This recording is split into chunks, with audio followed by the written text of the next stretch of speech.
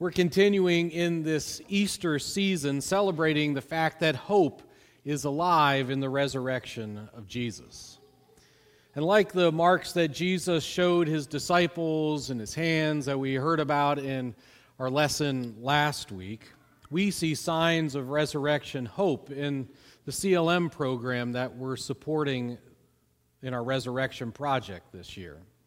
Women on the Central Plateau in Haiti that are reborn through the opportunity they are given for a sustainable life in that program. It's an opportunity created out of the care of caseworkers for the women in that program, the most vulnerable people in their country. And it's an opportunity made possible through the support provided by people like you that contribute to our resurrection project. Last weekend, we had a congregation council retreat, and as part of that retreat, we dug into the question of why. We often focus on questions of strategy, the what we are doing, the how we are doing it. We're good at asking it what questions and how questions, but this past weekend we talked about the importance, especially in the church, of asking why. And I think it's an interesting question to ask when we think about our support of the Resurrection Project. Why do we support CLM? And there can be multiple answers for this. You could say, why Haiti? Well, because of our Western society's complicity in their slave history there. Or it could be more simple. Whatever the past, you could say Haiti is spitting distance from Florida, but Florida has a per capita GDP that is 36 times that of Haiti. So why can simply be about how much we have compared to how little others have around the world. But why also goes beyond the particularity of Haiti. Why do we care about how much others have? You might make the macroeconomic argument that too great of a wealth gap creates this wealth inequality that's ultimately destabilizing for our global economy. But that's an argument to have in an economics class. Regardless of the impact on the economy, the question I want us to wrestle with today is why, as followers of Jesus, do we care about the fate of people in Haiti? Or even farther away in a place like Yemen, or even down in Cincinnati at Price Hill, or even right down our own hill at MacArthur Park. Why do we care as followers of Jesus about the fate of others beyond ourselves and our families? And there are so many routes to take to answer this question, but one of them is found in our gospel lesson for today. Jesus says there, I lay down my life for the sheep. I have other sheep that do not belong to this fold. I must bring them also, and they will listen to my voice. So, there will be one flock, one shepherd. Why do we care about others? Because Jesus cares about others, because all of the sheep of this world are his. Therefore, if we want to see ourselves as belonging to Jesus, well, by definition, then, we become a part of each other. For Jesus calls us one in the body of Christ. So, as the church continues to wrestle with the implications of what this means, the writer of 1 John then says, we know this, we know love by this, that he laid down his life for us, and we ought to lay down our lives for one another. How does God's love abide in anyone who has the world's goods and sees a brother or sister in need and yet refuses help? Little children, let us love not in word or speech, but in truth and in action. Why do we help others in need? We help because by the love of Christ revealed in his death and resurrection, we are made one with one another. And therefore, what I pray is true, is that this oneness rooted deeply in the body of Christ that unites us with brothers and sisters in places far off like Haiti, and it also makes clear to us that we are one with each other here and now in this place. And I pray that this isn't just lip service, but rather a deep and abiding conviction that shapes our way of being in this world. Take stock of the world this week as we consider the implications of what it might mean for this to be foundational in our lives. And also consider the costs of instead seeing the world through a zero-sum game of an us versus them culture. The Chauvin verdict came down this week and emotions were high.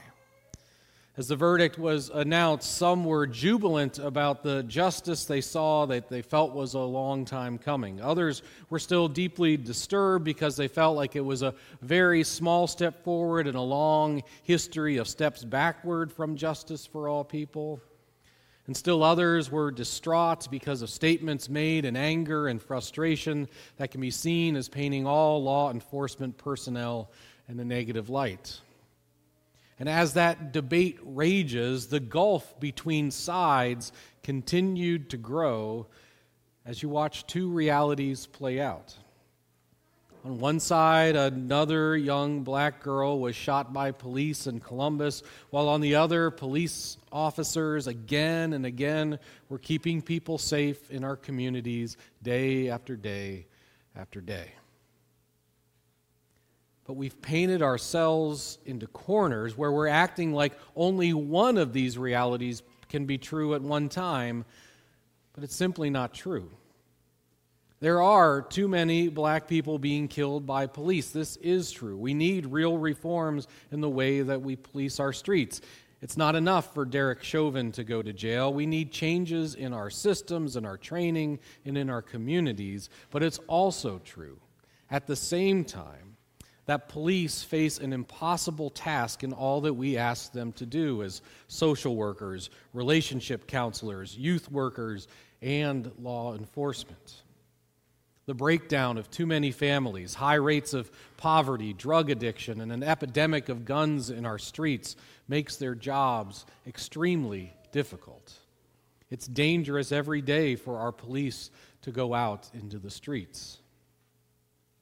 In June, it will be 6 years ago that our community here in Loveland lost an incredible father, husband, mentor, and friend to so many in Sonny Kim. His death reminds us of the perils and risks of being in law enforcement, and his life reminds us of the good that police officers can and do in our community. The reality that too many black lives are lost needlessly and the need to support and care for our police force are true at the same time. We need to continue improving policing, both for the sake of minority communities and for the sake of officers in the streets. We need to do this. We can do this. But only if we get past divisive rhetoric that places people on opposite sides from each other, and instead we start from a place of love and care for all people, the love of Jesus that centers us in community. All of the sheep in the one sheepfold. Jesus loves all of humanity, no matter the color of the skin. Jesus also loves all of the police officers and the work that they do in keeping people safe and preventing violence and the loss of innocent lives in our communities. And because Jesus loves both the African American people and police officers, we love them both equally, fully. So calling each other names and increasing hateful speech is not going to move us closer to the promised kingdom. Acknowledging pain and suffering, abuse and a loss wherever and however it happens, and vowing to make a better way for all of us together, well, that is the way of the Good Shepherd that loves us all. Loveland High School this weekend produced a fantastic musical entitled The Theory of Relativity. It takes place in a college physics class. And the play begins and ends with the same supposition that originated in philosophy and now finds itself intersecting with metaphysical research. The supposition is, I exist only if observed. And therefore the theme of the show that's ultimately the closing anthem rings out is that I am nothing without you. So the whole play takes what looks like a homogeneous group of college students, and one by one they tell their very distinct, unique stories of their existence. No one is the same. They all have different stories to tell. They're all shaped and molded differently, but yet they are bound together in their humanity. You see, Jesus wasn't just hinting at something that he thought was a good idea. No, Jesus died and rose again to connect us to this deepest truth of our metaphysical existence. We are nothing without each other. We are bound to each other, and Jesus shows us that there's a magical, life-giving gift in giving ourselves over to this reality in love for each other. We were made for community. We were made for love. This is the why of why we care for each other. We find a way through our divisions. It's why we grieve the death of every police officer that dies in the line of duty, and why we grieve the death of every young black child that dies in the streets. It's why we care about all women way out on the central plateau of Haiti. That's the why of why we care just about the kids there at Haiti, just as much about those kids on the central plateau of Haiti as we do about kids down on Price Hill, just as we care about those kids down at MacArthur Park, just as much as we care about our own kids. Why we care. Why we care is that we are nothing without each other. We need each other because we need to be loved and we need to love. And Jesus shows us what true love is. We know love by this, that he laid down his life for us, and we ought to lay down our lives for one another. How does God's love abide in anyone who has the world's goods and sees a brother or sister in need and yet refuses help? Little children, let us love, not in word or speech, but in truth and action. Little children, little sheep, follow in the way of the Good Shepherd, who calls us into the one flock together in love, for the sake of all. Amen. Receiving love, we give.